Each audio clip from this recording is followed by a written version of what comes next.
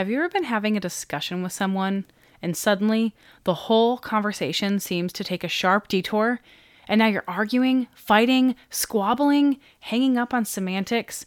Both of you have your heckles up, but you have no idea why or how you got here so fast? There is more at play than basic human defensiveness. There is a third person in the room. In these moments, the third person is the enemy, directly intervening in your life to cause strife and ill will. This is not you, and it is not of the Holy Spirit. I'll say that again. It is not of the Holy Spirit. In this episode of the Faithful Family Fortress, we are going to dive into this interpersonal anomaly and how to quickly identify it. We're also going to give some of the tools that we have to help extinguish it, helping you to return to a place of listening for understanding and grace.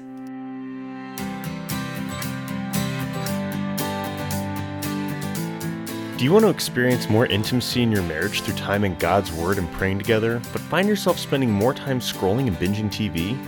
Do you desire to lead your children to know, love, and serve the Lord, but don't even know where to begin? Do you want to incorporate more Jesus into everyday family life, but don't seem to have enough time nor bandwidth for it after all of your adulting? Hi, we are Robbie and Sasha Robertson, and we are so excited that you're here with us on the Faithful Family Fortress podcast. We know the distance between your desires and current lifestyle seems impossible to overcome, but you're not alone. As first-generation believers, we are on a journey to discover what it means and looks like to do life with Jesus. It was a struggle to put down the habits our fellow millennials and culture have been so comfortable with and instead seek to live a more fruitful life.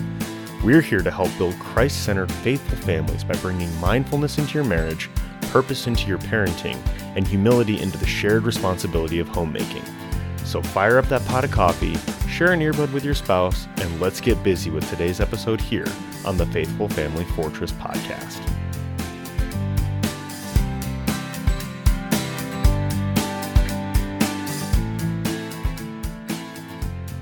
We were having a fight a few years ago. I can't remember the exact context of the fight, which kind of goes to show how unimportant the subject matter of most fights are in the grand scheme of things. I remember, you and I were both standing our ground pretty firmly. We were both defending our points of view and our positions. I think ultimately we were having a miscommunication. We were kind of almost even arguing the same point. Anyways, it was a few short minutes into the conversation, and I remember this piece from a sermon we had heard probably about a month prior. So I remember stopping the conversation and declaring, hey, we're not the only ones in the room right now. It was just you and I, just standing there, but I could tell that you were instantly on board with what I was getting at. And the whole tone of our conversation changed at that point. We shifted gears into just intentionally communicating our point with a lot of grace for each other. And the tension in the room, man, it evaporated almost immediately. It was a wild experience. It's real difficult to put into words, but you could just feel the mood in the room change. I don't remember too many other times where I could feel the force of the enemy retreat so swiftly before. What do you remember about that? I remember you saying that about a third person in the room, and I was honestly freaked out for a minute, like some kind of paranormal activity was happening or something. And then I remember, I understood what you were saying, and I remembered, I think it was a book or something that we were reading. But I do remember that dynamic change between the two of us in that moment. And I remembered that it was no longer us that was fighting. It was the enemy. It was the spiritual forces of evil. And I think that really brings us into kind of the meat and potatoes of this episode today. And Ephesians 6 actually talks about this when it's speaking about the armor of God. Ephesians 6:12 says, "For we do not wrestle against flesh and blood, but against the rulers, against the authorities, against the cosmic powers over this present darkness, against the spiritual forces of evil in the heavenly places." So before you find yourself in a situation like this is a number one tip that we have to share about this topic, is before you find yourself in the situation like this, get yourself in the habit of armoring up. Familiarize yourself with the armor of God from Ephesians 6 and make a habit to put it on regularly so that you can stand against those spiritual forces of evil. Amen. So what can we do in the moment? Stop and recognize what's happening in the discussion. Recognize and acknowledge that this person is not your enemy. It is an honor for a man to keep aloof from strife, but every fool will be quarreling. Proverbs 23. Just don't walk into the bear trap. Yeah. And I think number 3 here is really to break the pattern. A strong pattern interrupt is a tool to clearly remind you and the other person that they are not your enemy and you are not their enemy. Proverbs 17:14 says, "The beginning of strife is like letting out water. So quit before the barrel breaks out." That usually can snap you out of the spell or an argument. This critical pause is to speak out that there is a third person in the room, that you are not alone. And I think I found between the two of us, like, it just really helps stop and like diffuse a situation almost immediately. Yeah, the pattern interrupt is such an important tool that can be used for when things like this happen, because it's once the train has left the station, we actually have the power to stop it, but man, how many times have we just stayed on board with it? And I think that leads into our next point, which is to just take a moment and cool off. This can be in silence, it can be used to pray together, which is really the best practice, or to change the subject and agree to come back to it soon. So this is a little bit of an aside, but we've been doing some recording today, and this has not been the easiest experience in the world, and we actually stopped and prayed before this episode. Like, this is real talk.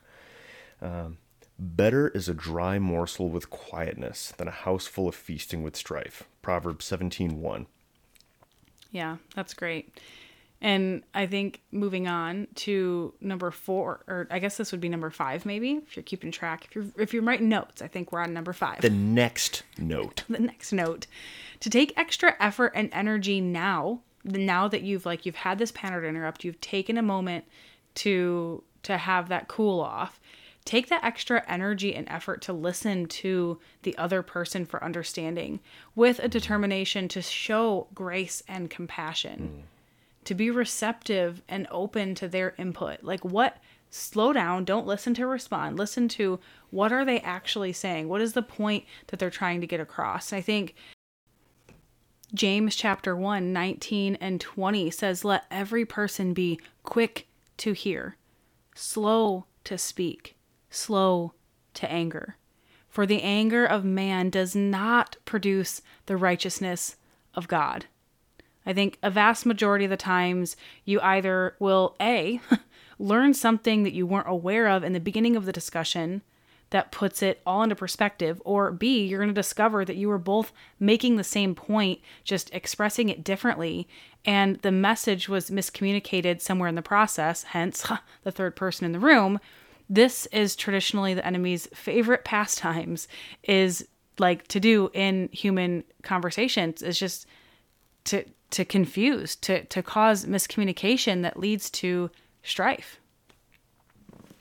And the final point and pillar that we're going to talk about today is to forgive the other and ask for forgiveness for your part in the argument. This is a position of grace that you're both trying to take on here. Have a heart set on peace and knowledge that the motive for this strife wasn't borne by either of you, and just let go of that rage.